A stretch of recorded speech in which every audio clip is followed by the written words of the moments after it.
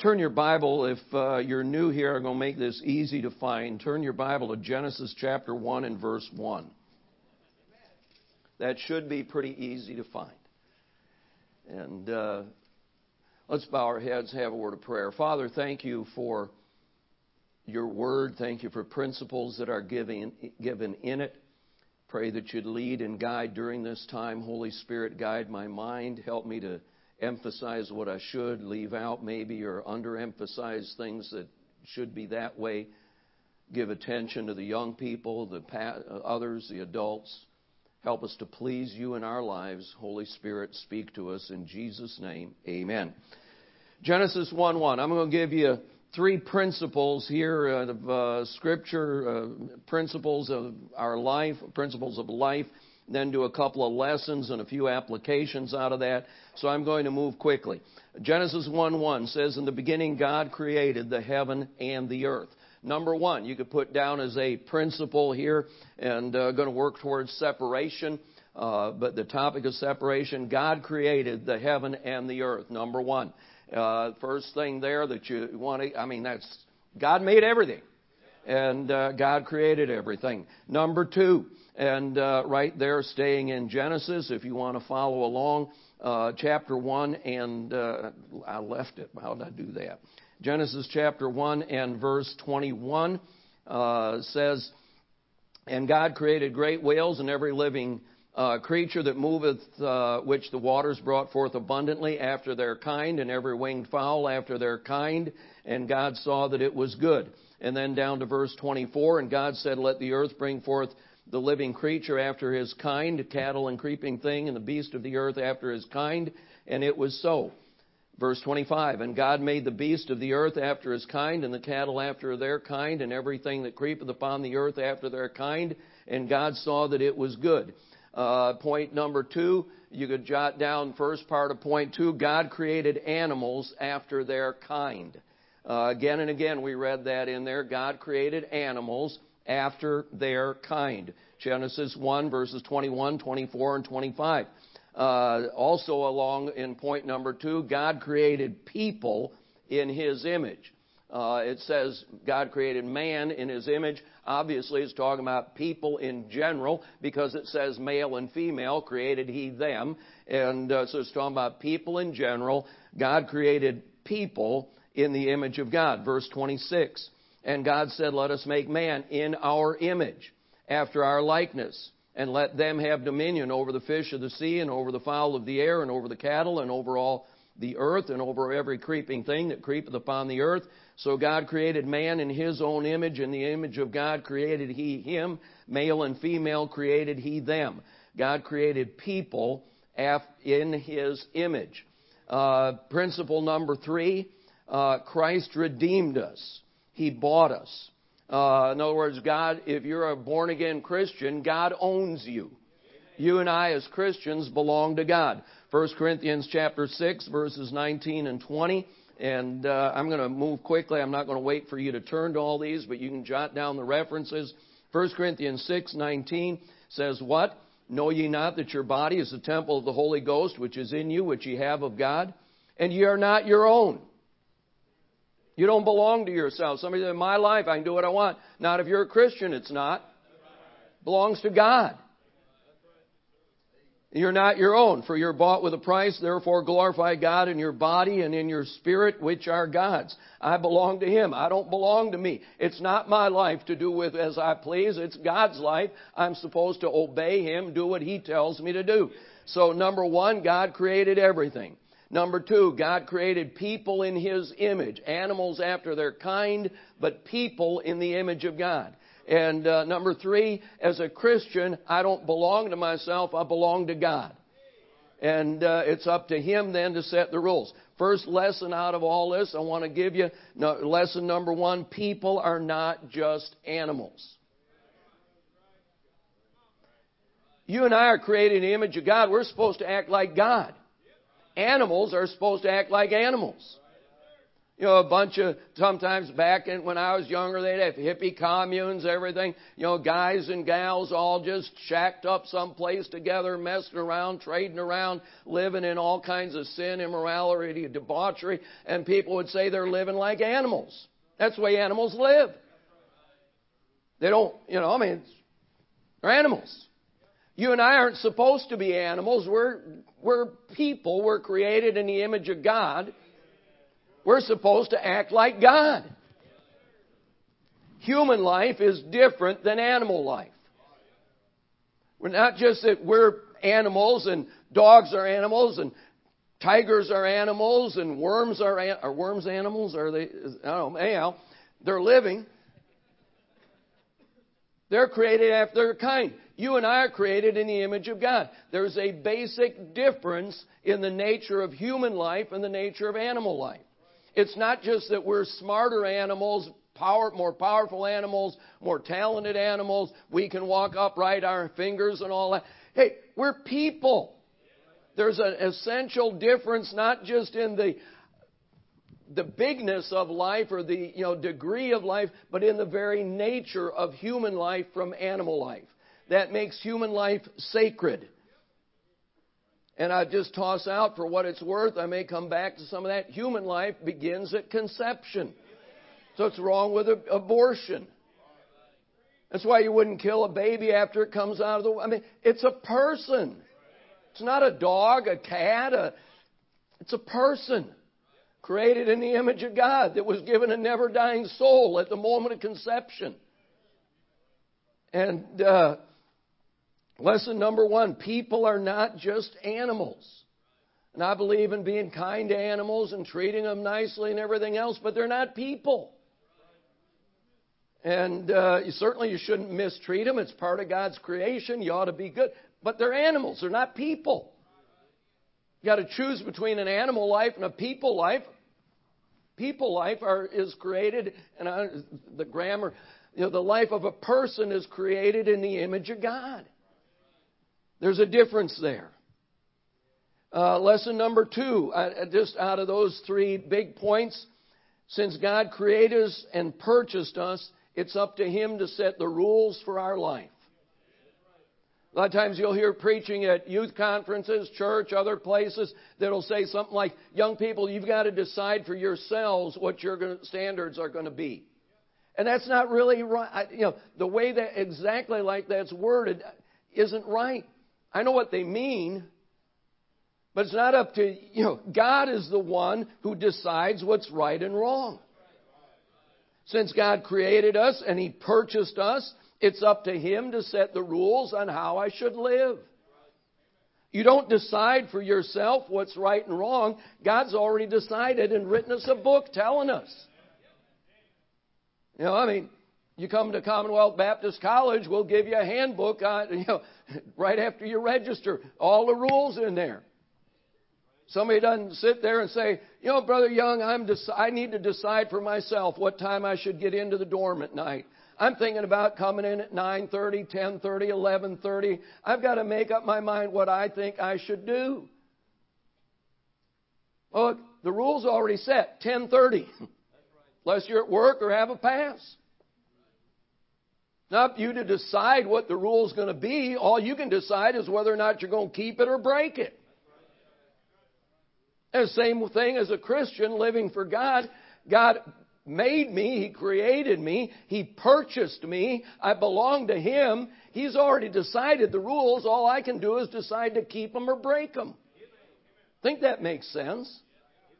Same thing, you go anywhere. I can drive 75 miles an hour down Versailles Road if I want to. If a policeman stops me and I say, well, officer, you understand, I've thought through this and I've decided for myself that 75 is reasonable on this road. And he's going to say, well, that's fine. You can tell that to the judge because the court, the legislature already decided the speed limit is 50. I'm getting a ticket. If I'm 75 over 50, I'm getting a reckless driving ticket. I got big problems. You go stand before God. You're going to say, well, God, I just thought it'd be okay. God says, man, that's why I wrote a book. You should study the Bible for yourself to see what God has already decided. And certainly, I think when people say you need to decide for yourself, what they mean is you ought to study the Bible and the Word of God enough to know what God has already decided. And you ought to find those principles for yourself in the Word of God. But it's not, that's why we give you a handbook when you register for college. So you can read it and study it and say, yup, that's the rule. Sometimes somebody comes in and says, well, Brother Jorgensen, I didn't know that, and I just figured that'd be okay. And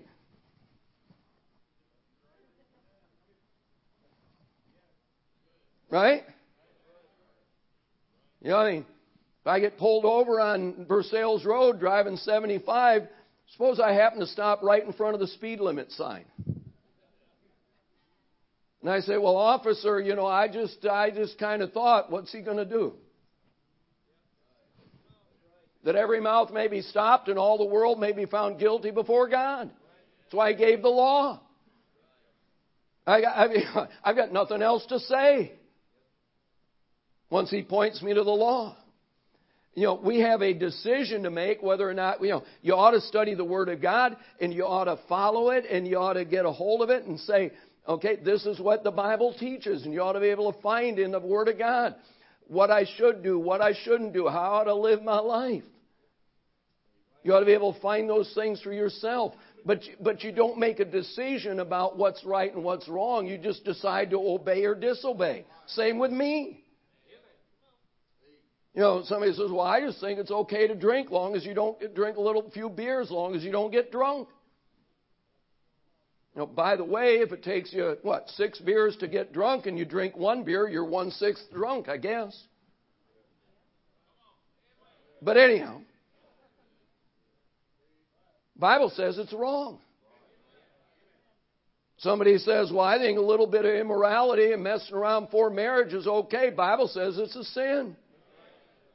Somebody says, well, I think stealing a little bit be okay as long as I'm, doing it for a good purpose. Bible says it's a sin. So I think gambling's okay. No, Bible says it's wrong. Somebody says, well, I think I can dress however I want. And I'll go ahead and toss out, it's up to us to, you read the Word of God and study it. I'm going to promote my book a little bit back there. I wrote a book a couple years ago. Should I? Bible Answers to Questions of Personal Separation. $5, you can buy it during the conference. You get them down to $3 if you buy them in quantity. Say, Brother Jorgensen, you trying to sell books? I'm trying to get the truth out. It's not copyrighted. Buy one, copy them off, pass them out. If you can do it for less than $3 each, God bless you. I'm not keeping any of the money from them. But I do want you, you say, well, where in the Bible does it say that? Buy the book, it'll tell you. Again, I'm not keeping the money. Buy one, make 1,000 copies, give them out to everybody here. I don't care. It's not copyrighted. I'm not trying to make money, trying to get the truth out. And, but where in the Bible does it say this is wrong, that's wrong? Where in the Bible does it say that men ought to have short hair? Where in the Bible does it say women shouldn't wear pants? Where in the Bible does it say that gambling is wrong? Where in the Bible? Get the book. It'll tell you all that. And or read and study the Bible long enough for yourself to find it. It's all in there. But anyhow, I want to spend some time on, and I'm doing okay on my time. I want to spend some time on homosexuality because it's an epidemic. It's sweeping our nation, and I don't know that necessarily anybody in here needs it, but on the other hand, I'd be shocked if somebody in here in a crowd of this size, if there's several somebodies aren't thinking or confused or wondering, what is this? And it's a topic that, a lot of people don't want to address, and I guess maybe being older, you get to where it's easier for you to speak about it, or you just don't care anymore. But, anyhow, homosexuality is not a lifestyle, it's a sin. And I'm not trying to get a lot of amens here. I'm trying to teach. And I'm going to give you a lot of scripture here. And I'd be glad for you to take notes and jot down references. Society says basically, and what we're fed all the time, is that some guys are born being attracted to girls and other guys are born being attracted to guys, and that's just how they are. And when you get to be 13, 15, 18, whatever, you got to figure out whether you're attracted to boys or attracted to girls. And some people are one way and some people are the other. And society also tells us that all of that is okay and it doesn't matter and we need to be accepting, we shouldn't judge. I mean, that's what you hear all the time. There's not a bit of truth in that. Now, I mean, I love people. I want to see people saved. I don't want to be mean to people. But homosexuality is a sin, just like all that other stuff I mentioned earlier is a sin. If I preach against drunkenness, does that mean I don't love somebody that's been drunk? No, I mean, I want them to get saved and get right with God. But society says, you have to figure it out for yourself. Society, somebody even crazier, well, are you a boy or a girl? Are you a boy in a girl's body or a girl in a boy? It's stupid. Bible says in Genesis, we read earlier, 1:27, male and female created He them. It's all God made, Brother Fugit has said several times. Male and female. It's all He made. It's all there is. It's amazing to me. You can talk to somebody that's with child and, they get to, I don't remember, back when we were having children, you had to wait and find out when they were born. But now at, I don't know, what is it, 3 months, 6 months, something or other, they'll do the sonogram and they'll tell you you're going to have a boy. Or they'll tell you you're going to have a girl. Every time I hear that, I keep thinking, wait a minute, I'm confused. I thought you had to wait till you were 15 to figure out if you're a boy or a girl. I mean, is that what they say? How can they know before you're even born and then they forget by the time you're 15? Doesn't even make sense.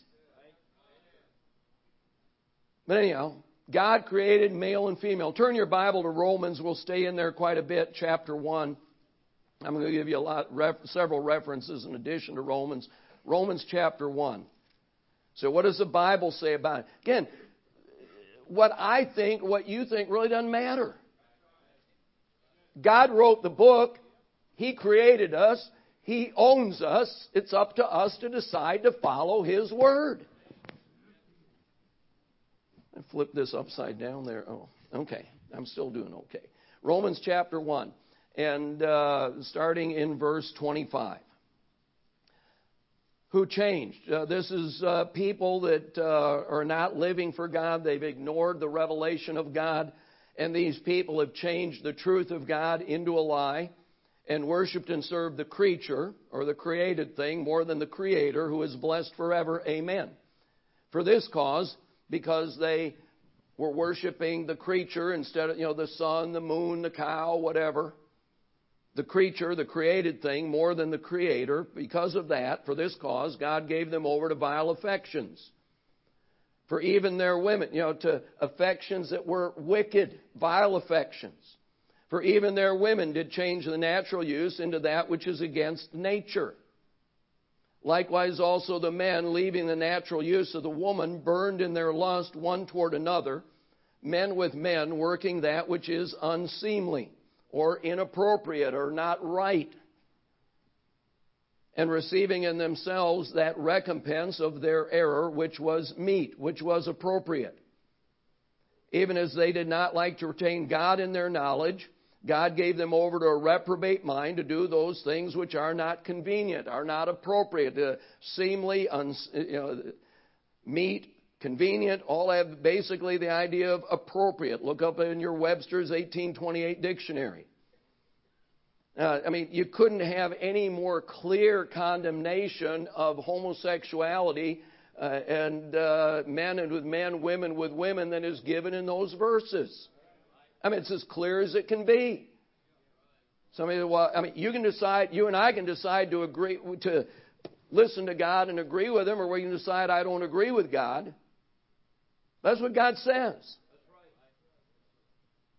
You're a boy, you're a boy. You're a girl, you're a girl. I mean, it's what it is. And, homosexuality, the Bible again and again, we'll see more, calls it an unnatural sin. A guy and a girl fall in love and they start dating and they wind up doing things they shouldn't do before they get married. It's wrong. It's a sin. But it's a natural sin. It's taking a good God-given desire and using it at the wrong time. Should have waited. That desire is holy and good, but they should have waited until after they got married. But it's a natural desire. Homosexuality is an unnatural desire according to the Word of God. It's against nature. It's not, well, I was greedy, I really wanted it, so I stole it. Well, that's a natural desire. It's a sin, but it's the result of a natural desire. Homosexuality in the Word of God again and again is called against nature. It's an unnatural desire. And you read that here in Romans. Verse 28. Even as they did not like to retain God in their knowledge, God gave them, I read that earlier, being filled with all unrighteousness, fornication, wickedness, covetousness, maliciousness, full of envy, murder, debate, deceit, malignity, whisperers, backbiters. Verse 31, without understanding, covenant breakers, without natural affection. There it is again. It's talking about homosexuality, men with men, women with women. Doing that which is not appropriate. It's against nature. Who, knowing the judgment of God on they which commit such things are worthy of death, not only do the same, but have pleasure in them that do them. I mean, 40, 50 years ago, you had homosexuals, I guess. I never saw one, never heard of one 50 years ago, but I guess they existed. But they kept it quiet and didn't talk about it. Now they not only do it, they have parades to announce it. They have pleasure in them that do them. It's just wrong. Somebody will ask, is that the only place that it is in the Bible? And in the interest of time here, jot down Leviticus 20:13, Leviticus 18:22. Both places God calls it an abomination. So is that really what it says? Yeah. Look, again, I just don't have time to get into it. Leviticus 20:13, Leviticus 18:22. Deuteronomy chapter 23, verse 17 says there should not be a sodomite among the sons of Israel. In other words, basically, if you've got a sodomite in there, kick him out. 1 Kings 4, verse 24. Talks about the sodomites who did according to all the abominations of the nations which the Lord cast out before the children of Israel. So the sodomites were doing an abomination. 1 Kings chapter 14, verse 24. 1 Kings chapter 15, verse 12 talks again about removing the idols and removing the sodomites hooked together there. It's just wrong. Again, you say, well, it's just a couple verses here or there. If it's only a couple verses, it still says it. But it isn't just a couple of verses, it's all through the Bible. Starts in Genesis and Leviticus and Kings and Deuteronomy, we've read already. 2 Timothy 3:3 talks about being without natural affection. 1 Timothy 1:10.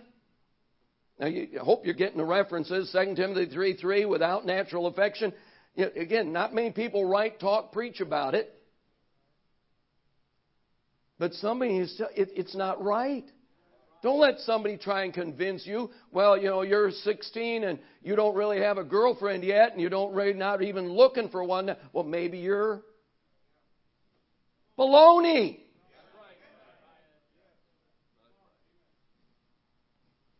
1 Timothy 1:10 says the law is made for the wicked, including whoremongers. Whoremongers would be men with women. And for those that defile themselves with mankind, homosexuals. It's a sin. Second Timothy, I read that one already. They say this, many homosexuals, I think, believe that they're trapped, that they've been born with some homosexual bent, and they're doomed to that condition. That's not Bible either. Look, God hates it.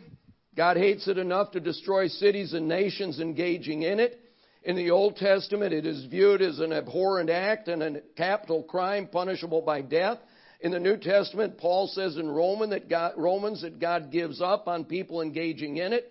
It's an unnatural relationship contrary to the plan of God for the human race and destructive toward the home, the family, and the basic unit of society. But turn in your Bibles to 1 Corinthians chapter 6. Again, we were over there a minute ago. Verses. Go ahead and turn over to that one. 1 Corinthians 6, verses 9 and 10. We read 19 and 20 earlier. 1 Corinthians 6, 9. Know ye not that the unrighteous shall not inherit the kingdom of God? Be not deceived. Neither fornicators, nor idolaters, nor adulterers, nor effeminate. That's a hint at homosexuality. Nor abusers of themselves with mankind. That's clearly homosexuality. Nor thieves, nor covetous, nor drunkards, nor revilers, nor extortioners shall inherit the kingdom of God. Verse 9, it condemns homosexuality along with a whole lot of other things in verses 9 and 10. But verse 11 says, and such were some of you. According to the Bible, it's a sin. I can get rid of that sin like I can get rid of any other sin. You're not trapped there. It's a sin that should be confessed and forsaken like any other sin. And such were some of you. But ye are washed, but ye are sanctified, but ye are justified in the name of the Lord Jesus and by the Spirit of God. And anyhow, it can be forgiven. God can use you still. And again, I don't know who all's here. I imagine, again, a crowd this size, somebody at 16 or whatever came to you, some of you, and said, well, you're really not interested in boys. You're really not interested in girls. You don't have a boyfriend yet. You don't have a girlfriend yet. Maybe you ought to think maybe God made you different. God didn't make you different. You're a man or a woman. That's all He made. Want to live for God. Again, you can say, well, God has decided what's right and wrong. All you and I can do is decide whether or not we're going to follow the rules He set down.